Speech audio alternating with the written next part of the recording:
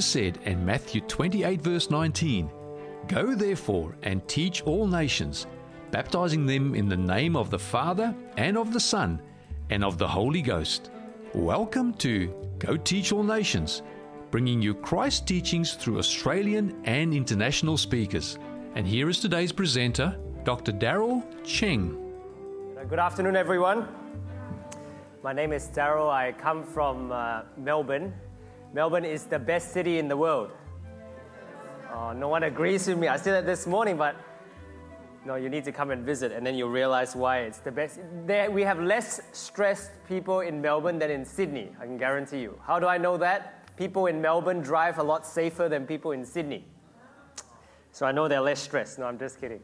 And so this afternoon, I have the privilege of sharing. Thank you for inviting me to share a little bit about stress and how not to get stressed. Some of you may already be familiar with what I'm about to share, but perhaps this casts a very different angle and a very different perspective on what it is. You see, I'm a young professional. I work as a medical doctor in the area of pediatrics in Melbourne at a children's hospital, and I look after children anywhere between the age of 0 and 18.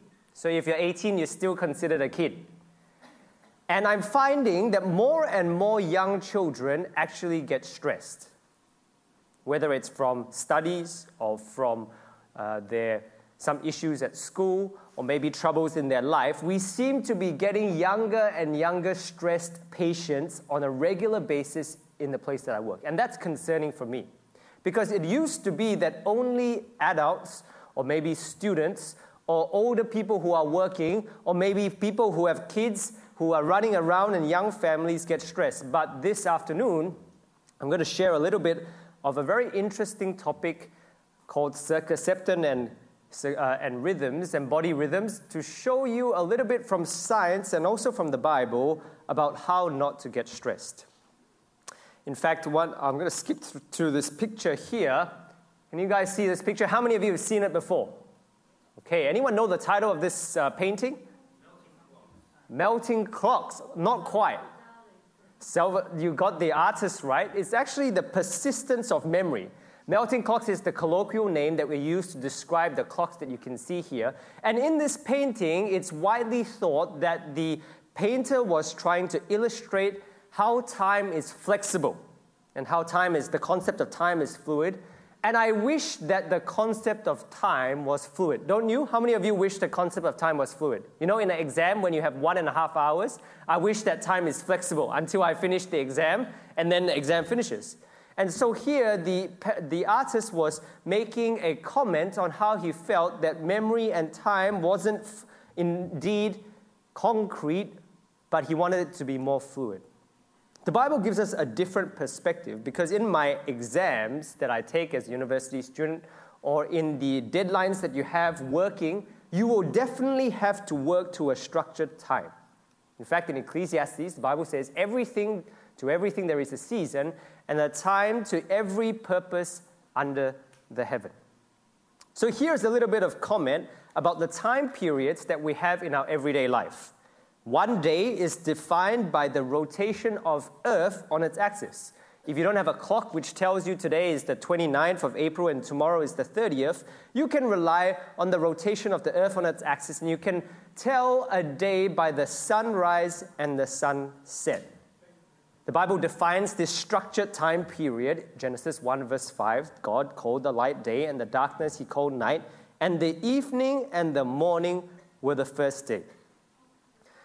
Now, there are other two time periods that I put up here, a month and a year. You know that a month is the orbit of the moon around the year, and a year is a moon around the earth, and a year is the orbit of the earth around the sun. But today, the question I want to ask you is, how do we actually define the one missing time period on the screen, and that is the week? How many days in a week? 7. How do we define in science the concept of a week? We can define the concept of a day. We can define the concept of a month. We can define the concept of a year. But how do you define the concept of a week? Anyone have any ideas? You can't. There is no rotation of any planet around any other being or planet to define a week. And the next question I want to ask is, how do you know that a week must be 7 days? Can it be 6? Can it be 10 or 5? I want a week that has 3 days. Holiday day 1, work day 2, holiday day 3. Wouldn't that be a cool week? 2 days of rest and 1 day of week per week block. How do we define a week? Is it simply someone coming up with an idea once upon a time that it should be 5 days that we work and 2 days of rest? Or in some places of the world, they work 6 days and have 1 day of rest. In some places of the world, they work 4 days and have 3 days. But wherever you go in the world today, whatever calendar that you look at on your phone or the computer, it is a 7-day period. The question, I remember we started off this seminar by saying, how do we not get stressed? And the reason I'm bringing up time is, stress often has a relationship with time. We get stressed because the deadline is coming up. We get stressed because there's a short period of time that we have to work in. We get stressed because things don't happen as we hope they would happen in a set period of time. And so when we look at the concept of time, there is a need to understand how we function on an everyday, month, year, and indeed a week basis.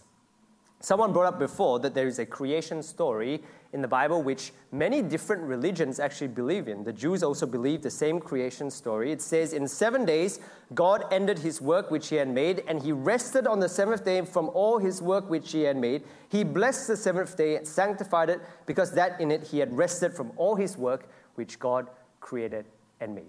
So in Judeo-Christian society or in the culture, you have a 7-day period which has been passed down from generation to generation. And indeed, much of the Western world today, in fact, all the world, we believe mostly in a 7-day and function in a 7-day week in society.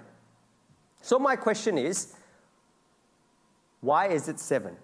Besides the Bible, is there any other evidence or is there any other reason? And if I'm not a Christian or if I'm not a person who believes in Judaism or Christianity, then do I actually have a reason to follow the 7-day week? Should I not just make up a different calendar which has 5 days or 6 or 20 and make the rest of the world follow? I'm skeptical. Should we actually follow this concept which seems to have its origins not in science, but in history and culture? Some people thought along the same lines. Napoleon, in 1789, in the French Revolution, did not want a 7-day week because he felt it was too closely associated with religion. And so he adopted a French Republican calendar, 12 months, 30 days, and there is a concept of a 10-day week. Workers stayed on the job for 9 days and rested on the 10th. How many of you would enjoy that? You work for 9 days and then have 1 day off. Anyone? No one wants that, okay.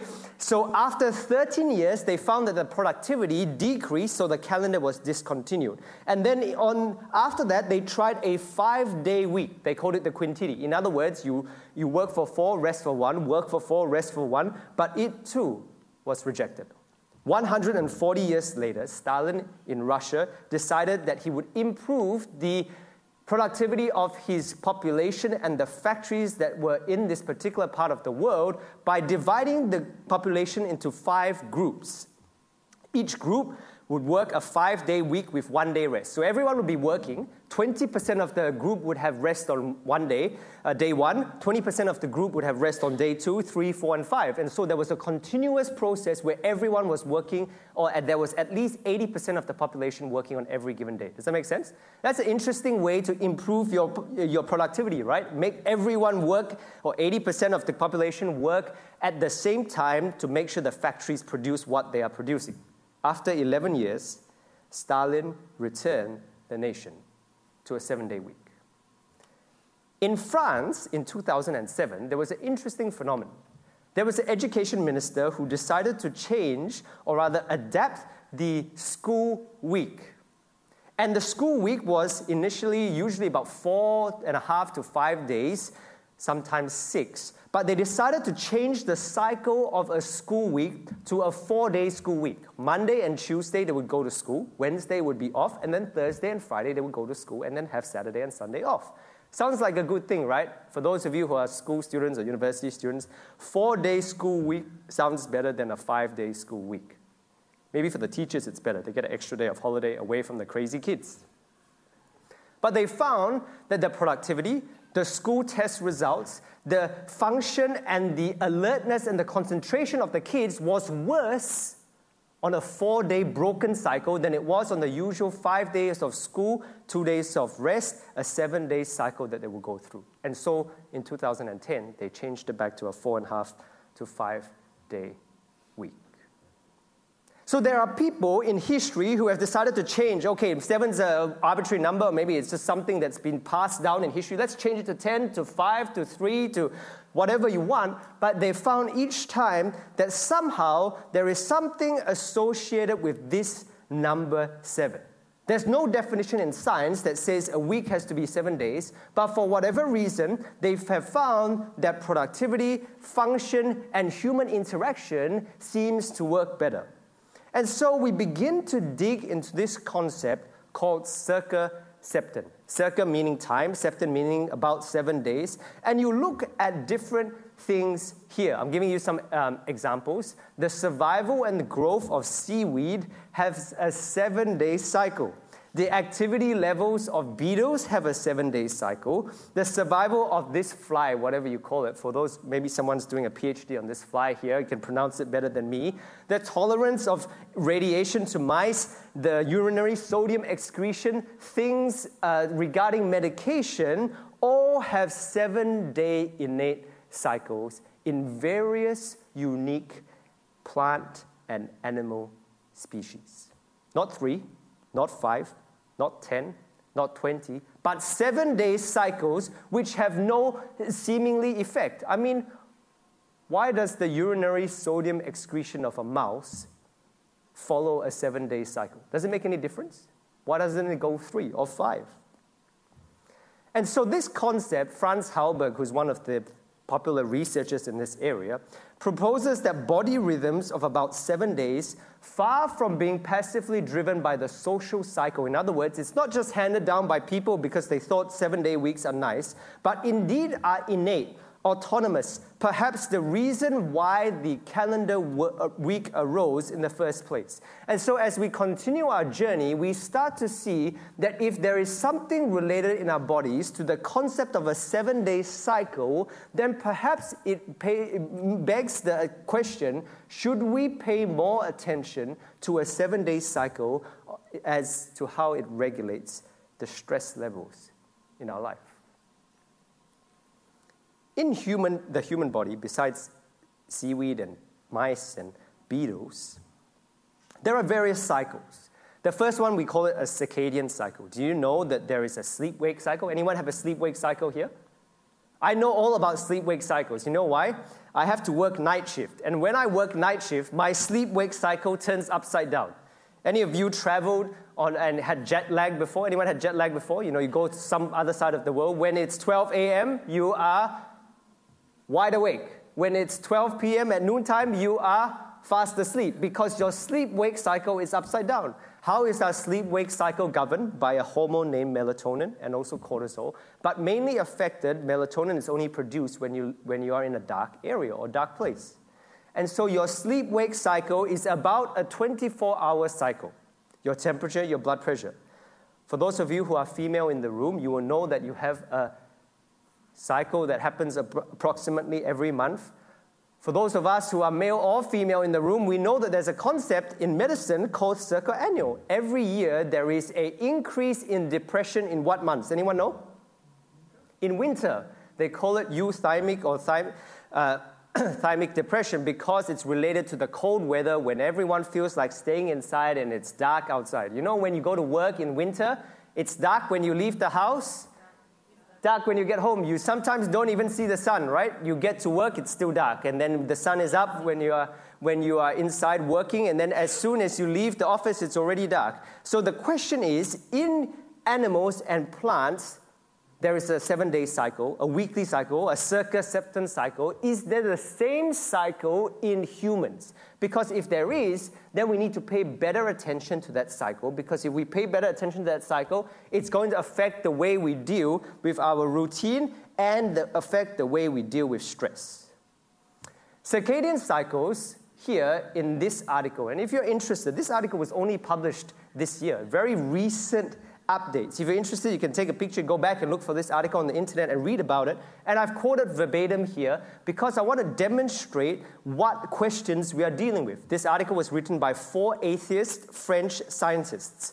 Their question was, circadian and circa monthly or circa tringinian, I think it's pronounced, and circa annual rhythms are genetically based features of life forms, and they believe that they happen during evolution. I don't believe that, but that's not the question we're talking about today. No such advantages are apparent for endogenous circa-septan or 7-day rhythms, raising several questions. Question number 1, what is the significance of a 7-day cycle? Question number 2, why do humans seem to require 1 day off per 7-day span? I'm going to talk about this. Number 3, do 7-day rhythms, circa-septan rhythms, bestow functional advantage to organisms, plants, animals, humans? And is the magic ascribed to the number 7 of relevance? Atheist scientists asking whether or not a 7-day cycle brings any benefit to human life. And not only that, they say, why do humans, in all the research that has been done in this area over the last 65 years, seem to require 1 day off per 7 days? Why do 7-day rhythms benefit? Do they benefit and give functional advantage to organisms? And why is it 7, not 6, not 10? Aren't these the questions we just asked? When you look at the human body, there are interesting observations. Your blood pressure variations during pregnancy, if anyone is pregnant in the room, have a 7-day cycle. The blood pressure in neonates, small babies, which I deal with on a daily basis, also have a 7-day cycle. Their resting heart rate, their body weight gain, the urine chemistry, the inflammatory responses in your body, all these things which you don't seem to pay significant attention to, all have 7-day cycles.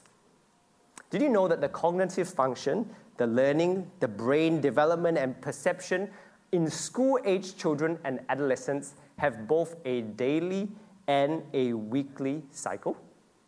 Do you know that? So let me put it to you this way.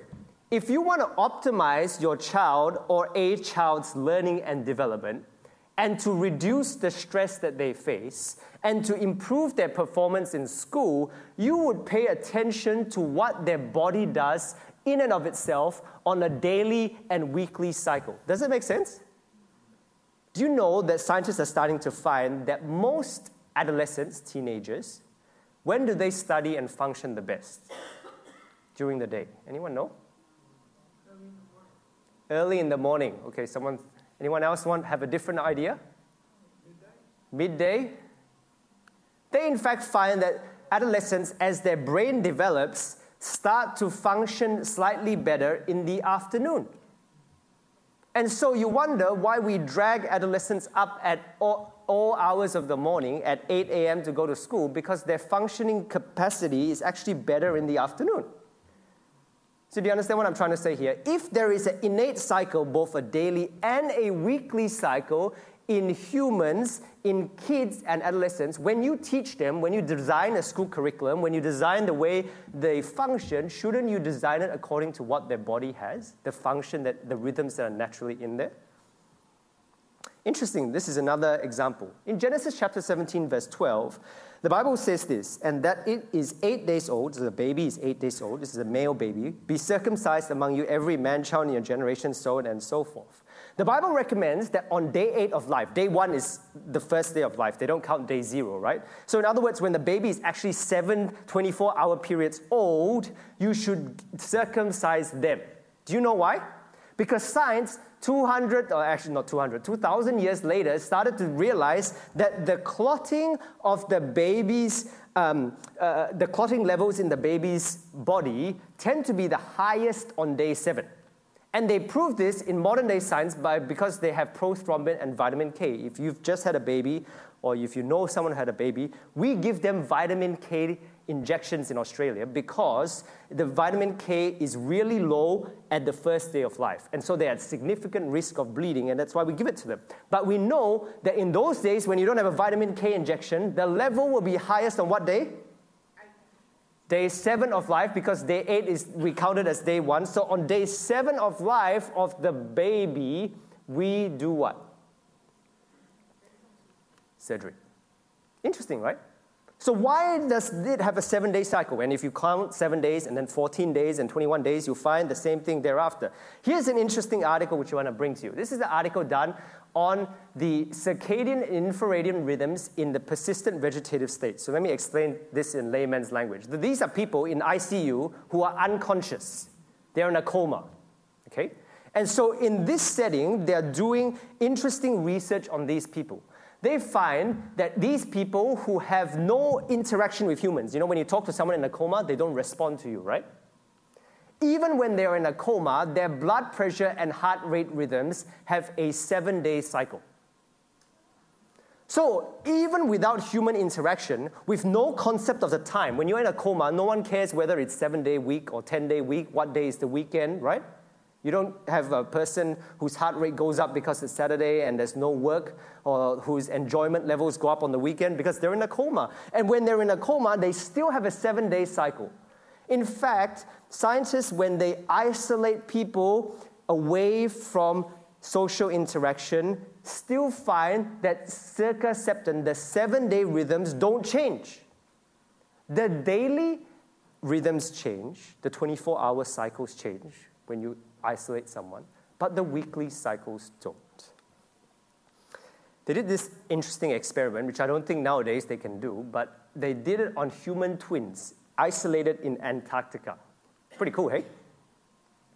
They compared the human twins and pulsations in Antarctica, and they found, here, look here, often viewed as reflecting no more than the 7-day societal schedule, ample evidence for a built-in feature notwithstanding. So they're talking about the same question we're wrestling with. Is this 7-day concept something that is found only because someone has passed it down in history, or is it found actually in science? And they started to realize here that circa septons in Antarctica, away from societal influence, was amplified, and on top of that, was more common. Heart rate, blood pressure, body weight is more similar between twins, same-gender twins, than among twin pairs, leading additional support for the endogenicity of circa septons. Let me explain this to you. When they looked at twins that are separated from in social isolation and compared it to people that live in Antarctica, they find that things like heart rate, blood pressure, and body weight continue to follow a 7-day cycle. And on top of that, it was more common in same-gender twins who are more genetically closely related than among twin pairs, leading the scientists to think that 7-day cycles are automatically endogenous, or the endogenicity of circa septons is present in humans. In other words, what they're trying to say is, we are trying to debate whether 7-day cycles are there because someone has passed it down, or 7-day cycles are there because they exist in humans, whether you passed it down or not. So even if you try to change it, it will still not work because the body is programmed to function on 7 days. And the conclusion was, it's endogenous. Some external factors. More and more research is starting to come out. You know, your kidney, heart, and pancreas transplant rejection rates happen on a 7-day cycle. Your fever patterns in scarlet fever, something I see occasionally in my patients. Inflammation following jaw surgery. If you look at this whole range of different types of illnesses, infectious, gastrointestinal, lung, suicide rates, hemostatic, neurological, cardiac, since there is a 7-day cycle in each of the occurrence of some of these diseases. So we've gone from, why is it 7, to actually it is 7, but where does the 7 come from? Is it just history, or is it endogenous? Do you know that if you are going to have any of these cardiac-related diseases, you are most likely to have it on Monday. Anyone heard this before? You might have read some newspaper articles about this. If you're going to get a heart attack, the day you're going to get a heart attack in terms of probability, the most likely is Monday because there is a cycle. In any of these diseases related to the heart, you are most likely to get it on Monday and least likely to get it when?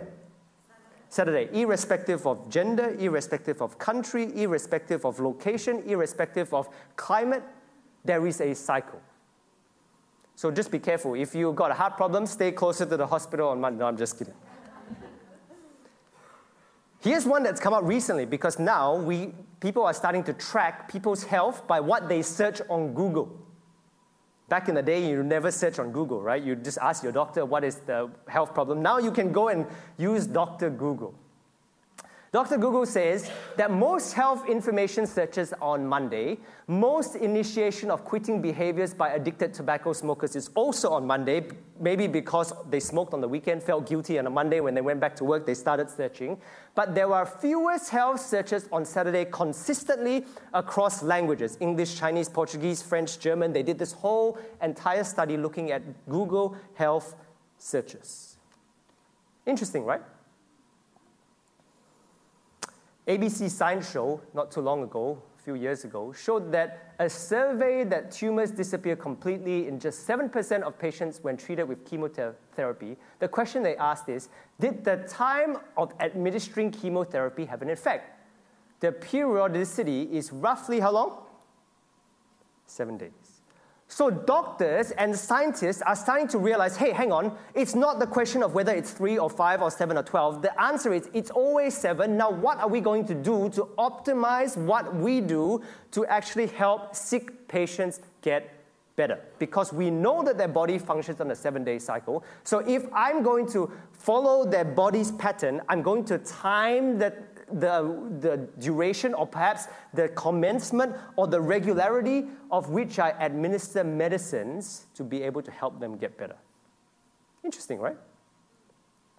Let me show you 3 particular studies which I found fascinating. Weekend migraine. How many of you have had a headache before?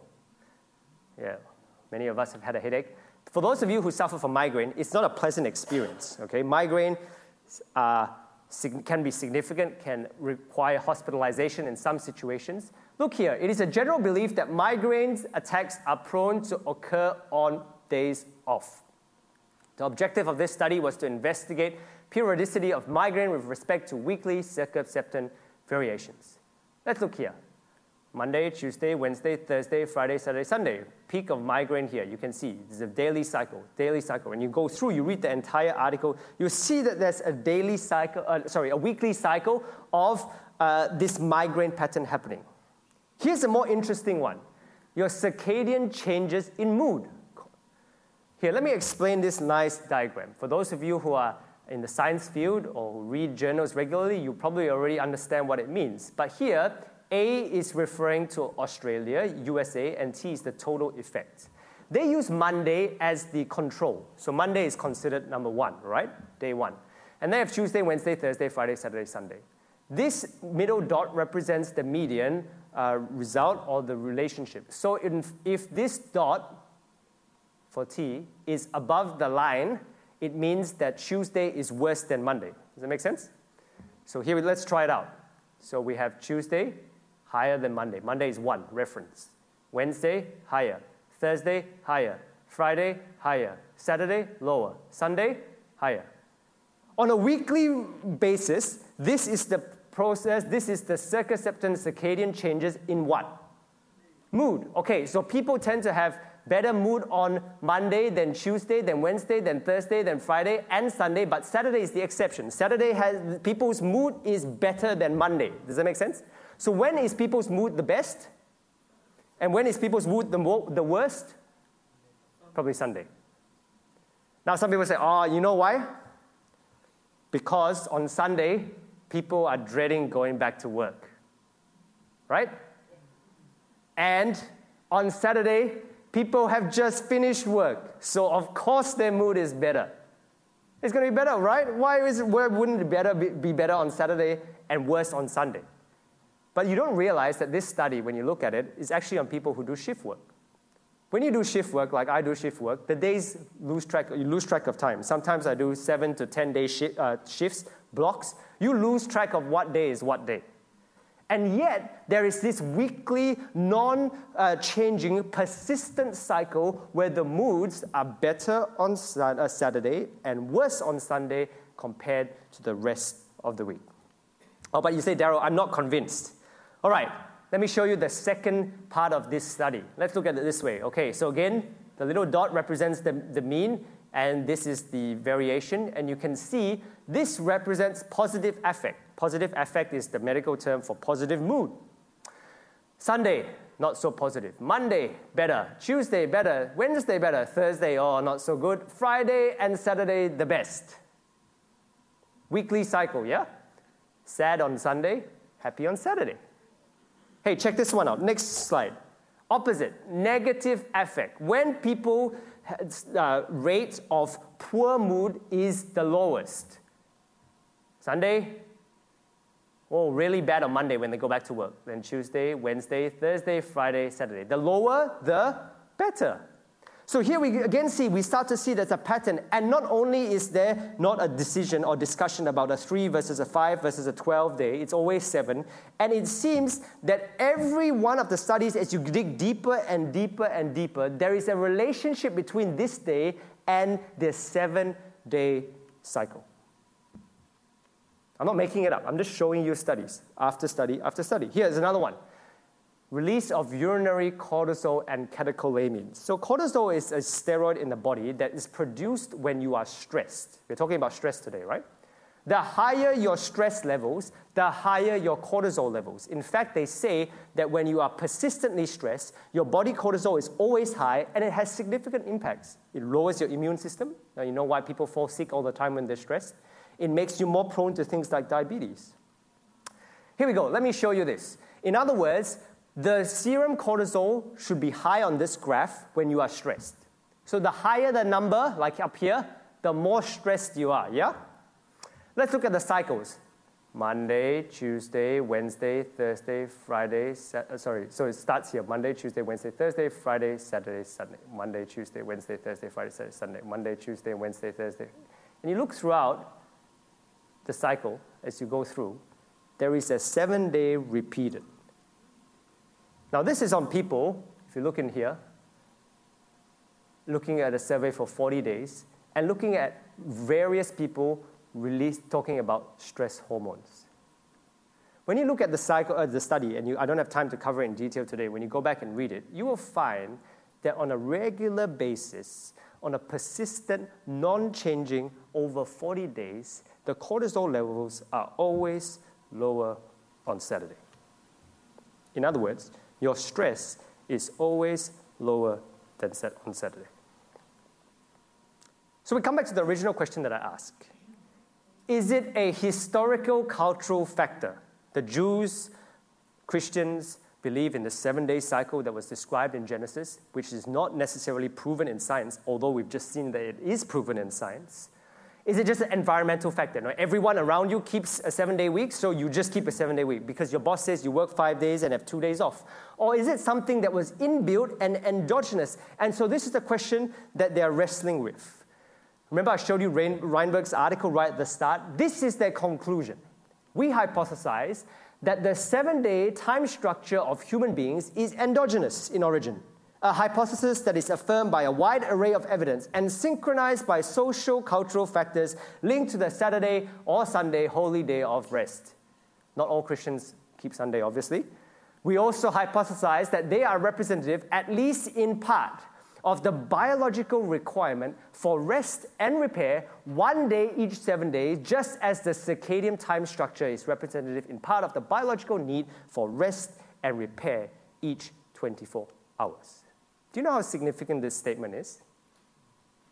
This statement is basically telling you that scientists are saying that the 7-day cycle is not because someone decided it was 7 and I passed it on to the next generation and the next country and the next country. That 7-day cycles are inbuilt into your body and are programmed there whether you like it or not. And on top of that, for whatever reason, in this 7-day cycle, according to them, you need 1 day of rest on top of the 6 days of work.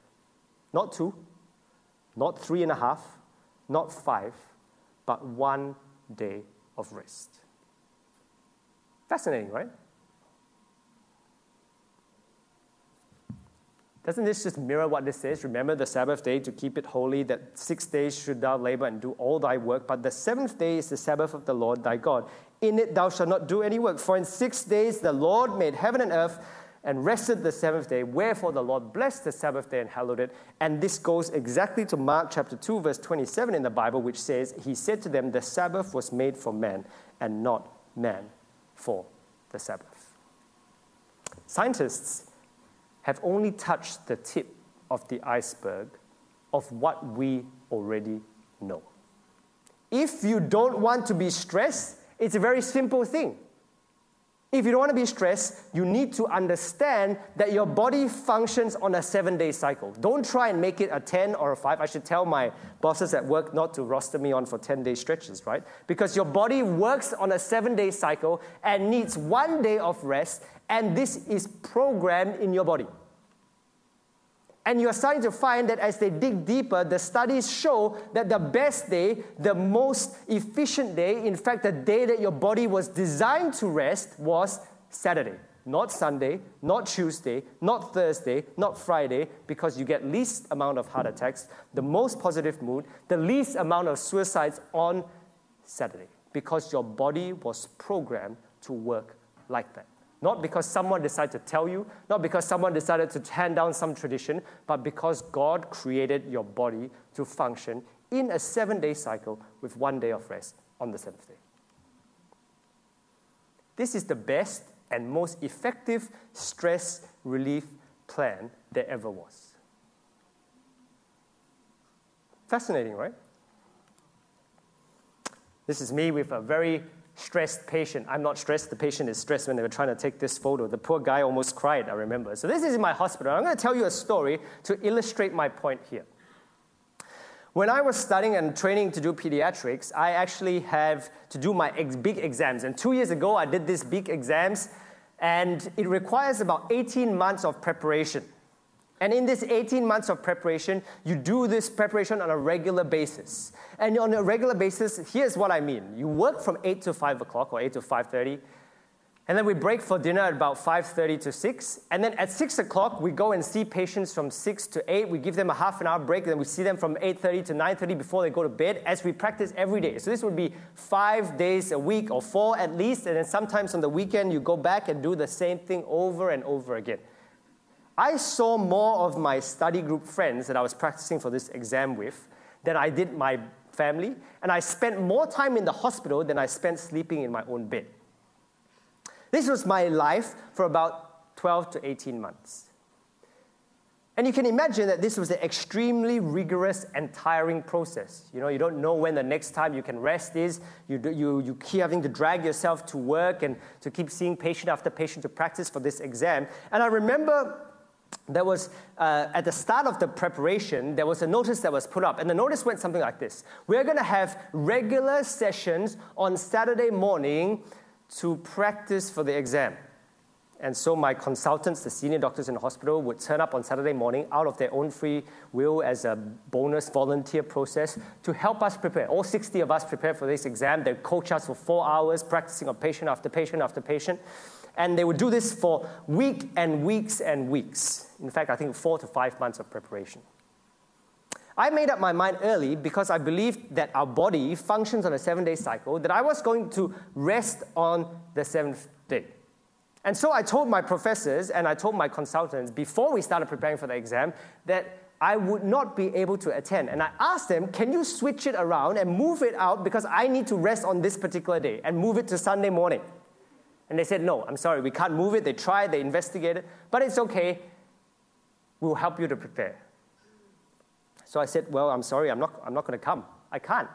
And so I would stop my preparation on the 7th day, starting on Friday night at sunset, and all the way to Saturday sunset. I didn't do any preparation for my exam. And so my classmates, my colleagues would start to ask me, hey, Daryl, are you going to rock up at the practice exam tomorrow? And my answer would always be the same. No, I'm resting. I'm going to do my other activities on this day. I'm going to go to church and spend some time resting away from my studies. And before long, they began to answer their own question. Hey, Daryl, are you coming? No, you're not coming. You're resting. You're doing your resting. You're not coming. And before long, it became known to the entire group that was preparing for this exam that Daryl would not turn up to the practice, even if it meant he didn't get the same amount of benefit and practice, and even if it meant he would fail the exam. You see, failing this exam is no easy thing. You can't just resit it tomorrow. You wait one entire year. You've got to wait until the next year before you can sit it again. And if you fail, you wait one more year, and so on and so forth. And so this was a high-stakes exam.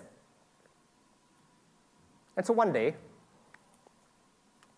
I was sitting at the lunch table. We give ourselves 15 minutes for lunch. I don't know, you guys maybe have half an hour lunch break. We limit ourselves to 15 minutes, okay? Because we want to see as many patients as we can preparing for this exam. I was sitting down in the lunch room, and I was eating my lunch, and I was thinking to myself, man, the exam is only a few weeks away. I'm getting more and more stressed. Stressed, right? Time, related to time. And so my colleague sat down with me. We were having lunch, and she tapped me on the shoulder and said, Daryl, I want to ask you a question. Why are you not stressed about your exam? In my mind, I was like, you must be crazy. What do you mean by not stressed? I'm stressed, just that I didn't say it. You know, I don't go on Saturdays because I'm resting. I have so much stuff to do. You guys get all the extra preparation. And here you are asking me, why are you not stressed? And all I could say to her, I was trying to be nice, and I was trying to hold my frustration in. I said, I'm actually stressed, but I'm just not showing it. And she said, no, that's not true. You are not like the others. You don't seem stressed about this exam, even if it means that you will fail, because you don't turn up to the practice thing. And so I said, hey, let me tell you why I'm not so stressed. I didn't say not stressed. I said not so stressed. Because I believe in a 7-day cycle, and I'm resting on the day that God created my body to rest. And so we began to talk and to share, and before long, the lunch break was over. And I said, hey, if you're interested, after the exams, I'll tell you more about why I don't seem stressed to you. By God's grace, a few weeks later, I passed that exam, never have to do an exam again, so happy. And my colleague came up to me and said, hey, you remember you told me before the exam about your whatever resting thing, tell me more about it now. It's after the exams, you promised me, right? And so I began to tell my colleague about the concept we call the Sabbath. We started Bible studies. My sister and one of the other church members started Bible studies with her. And today she's a member of my church. You never know what happens to your body when you try this cycle out. If your body was programmed to function on a 7-day cycle, would it not make sense for you to actually program your body, your routine, your schedule to function as your body was designed? And not only that, on a 7-day cycle, but to rest on the day your body was designed to rest. If doctors are trying to decide which day is the best day to give chemo because of this cycle, maybe we can take the simple, stress-free step of following a pattern that our body was designed to do. In other words, work for 6 days, rest on the 7th.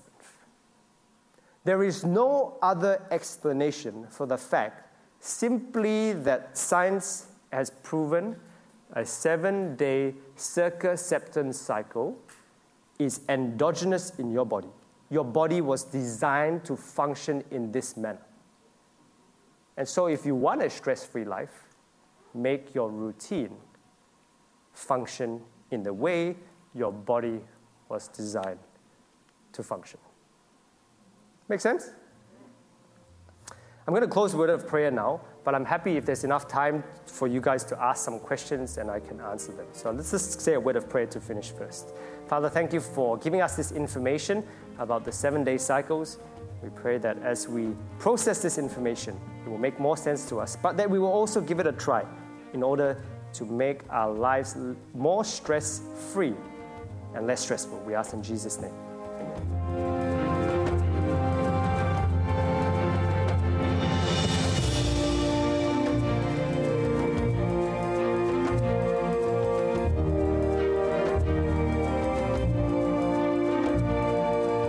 This message was made available by Fountain in the City. For more resources like this, visit fountaininthecity.com.au.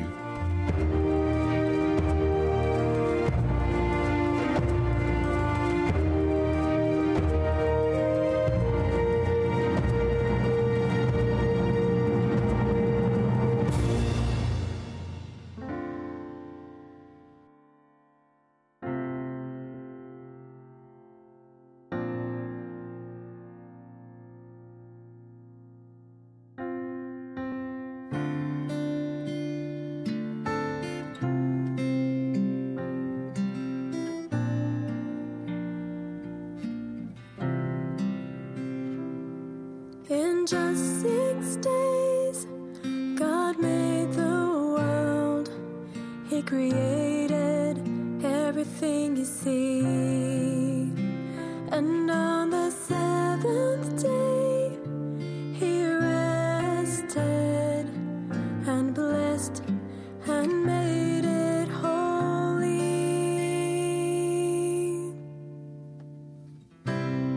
It's Sabbath now.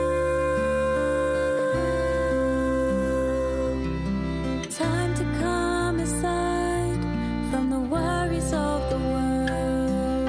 It's Sabbath now.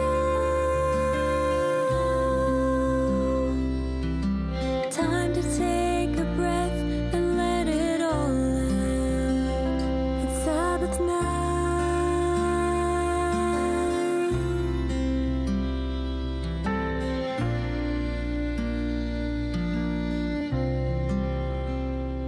We are forgetful,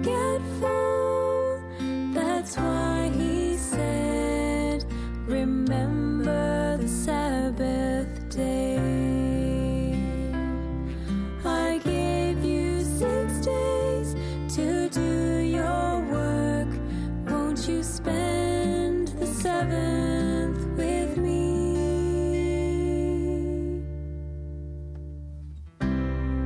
It's Sabbath now. Time to spend with God and friends and family. It's Sabbath now. Time to come before our King and worship Him. It's Sabbath now.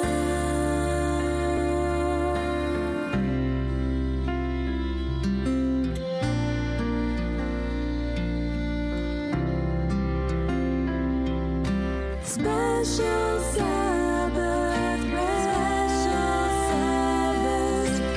We are truly blessed. Special Sabbath. We are truly blessed. It's Sabbath now. The Sabbath is a special gift from God to you. It's Sabbath now. Can't you hear your Savior saying, I love you? It's Sabbath now.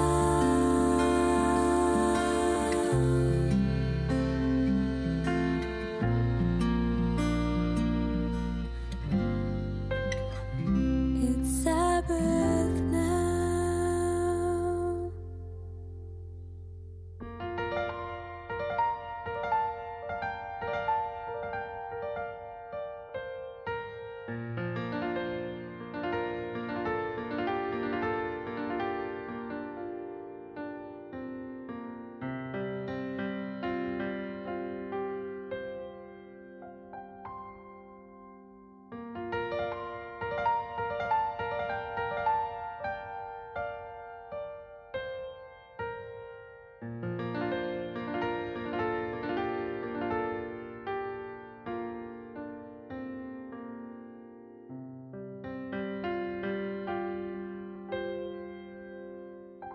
From the album Follow the Lamb, that was Carly Fletcher singing It's Sabbath Now. Coming up next, Remember the Sabbath, a 3ABN music production from the album Pillars of Our Faith, Volume 1.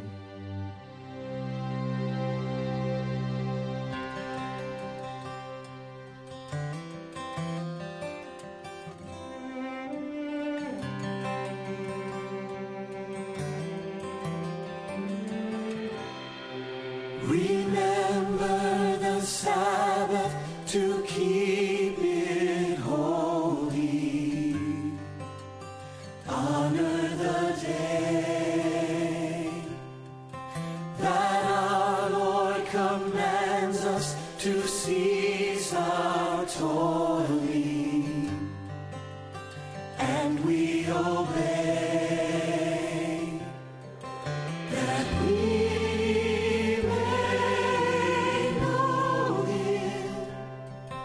and learn His patient ways,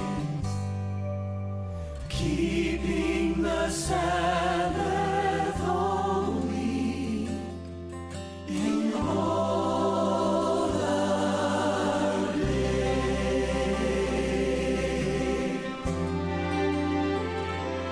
So enter His temple with high thanksgiving. Worship the Lord and fill up this house with your voices ringing. Let them be heard, for we adore Him and lift our hearts in praise, keeping the Sabbath holy in all our days.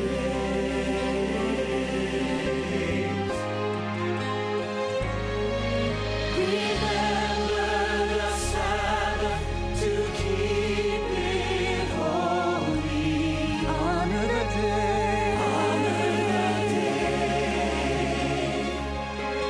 that our Lord commands us to cease our toiling, and we obey,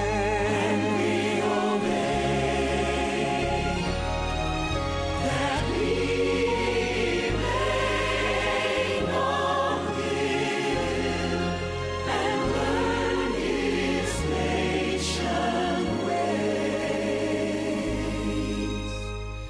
keeping the Sabbath holy in all our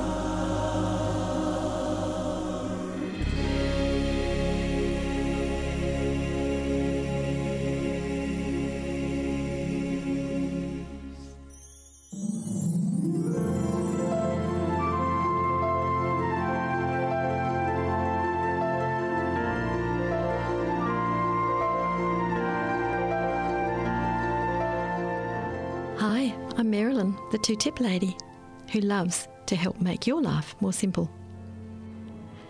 Do you ever feel absolutely overwhelmed? Like everything depends on you, that you're absolutely necessary to the success of everything, that you're completely and utterly indispensable? Then these tips are for you. They've served me really well over the last few years. Are you ready for tip number 1? This is for you, even when you're feeling completely overwhelmed. Here it is. You might wonder about this one, but have a think. If it's to be, it's up to me. What? When I already feel overwhelmed? And the next part of this tip is, if not me, who? And if not now, when? Oh, that's a big tip. Let me read it again. If it's to be, it's up to me. If not me, who? And if not now, when? Yes, indeed, if it's to be, it's up to me. So how on earth is this going to help with the overwhelmed feeling? Well, if it's really up to me, then why don't I just get in and do it? Do the last thing that piled on top of my load and threatened to make me cave into that overwhelmed feeling. Just do it. I've discovered that if I want to get rid of the feeling of overwhelm, I just have to get in and do it. And the feeling of accomplishment will replace my negative feelings. Are you ready for tip number 2? Here it is. 3 words. Do it now. What? How on earth can that stop me feeling overwhelmed? Well, because taking action replaces that overwhelmed feeling with accomplishment. Like a little story? Here it is. A few days after Mum's funeral, Dad had already gone to rest a few years before. I was standing in their home, feeling completely overwhelmed and alone. There were decisions to make every way I turned, and it just seemed too hard. Even my husband wasn't there. Suddenly, a message alert rang on my phone. It was a message sent by a very young grandson at the time who was doing what little kids do. He was fiddling with his mum's phone. And he'd come across this poem recited by my dad in his last year. I'd love to let you hear it. I actually have a recording of it, but I'm just going to recite it. This is what was on the message when I picked up my phone that day, and it was in my very own Dad's voice. Here's what he said. If you have a job to do, do it now. If you're sure the job's your own, just tackle it alone. Don't hem and haw and groan, but do it now. I'm sure you're going to understand how at that very moment that was a poem with a message that I really, really needed to hear. And so astonishing that I should hear it in Dad's voice just at that time, while standing in their dining room feeling totally overwhelmed. After hearing that poem recited to me by Dad, I did just what he told me to do, and I started tackling the job. So what is tip number 1? If it's to be, it's up to me. If not me, who? If not now, when? And tip number 2, do it now. I have found a blessing in Psalm 61:2 whenever I feel overwhelmed. This is what it says. From the end of the earth will I cry unto thee when my heart is overwhelmed. Lead me to the rock that is higher than I. And I've often loved to think about what it would be to be led to that rock. What is the rock like? Well, when I'm in the shadow of that rock, when I practice my 2 tips, problems simplify and overwhelm simply evaporates. Why? Because 1 Peter 5:7 says, He careth for you.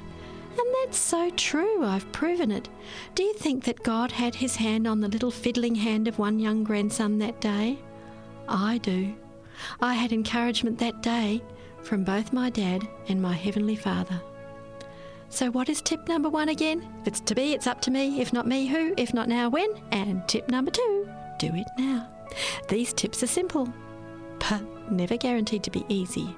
But if you put them into practice, your life will become more simple and overwhelm will not strangle you again.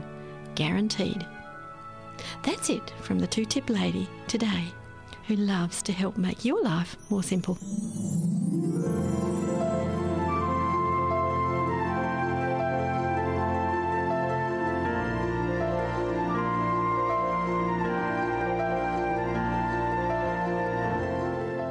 It's been a pleasure bringing you this program here on 3ABN Australia Radio.